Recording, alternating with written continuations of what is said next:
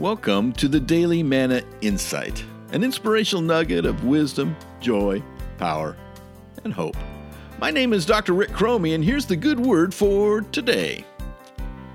You know, my favorite promise in Scripture comes from Revelation chapter 21, verse 5, where God basically proclaims, and I think and imagine a very loud voice, I am making everything new. I'm making everything new. What a wonderful promise. You might say that God is the ultimate picker. He's the ultimate flipper and restorationalist.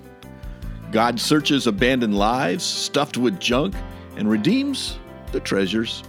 He purchases broken down souls and rebuilds them into something valuable. He sees the potential in what others believe to just be trash. That's God, and that's what makes him God, right? You see, God can take a life that's been tattooed with bad ink and reimagine it into something absolutely beautiful. I know, because this is my story, my friends. I bet it's yours too. This has been the Daily Manna Insight. Thank you for listening, and never forget, God loves you like crazy, and He is working.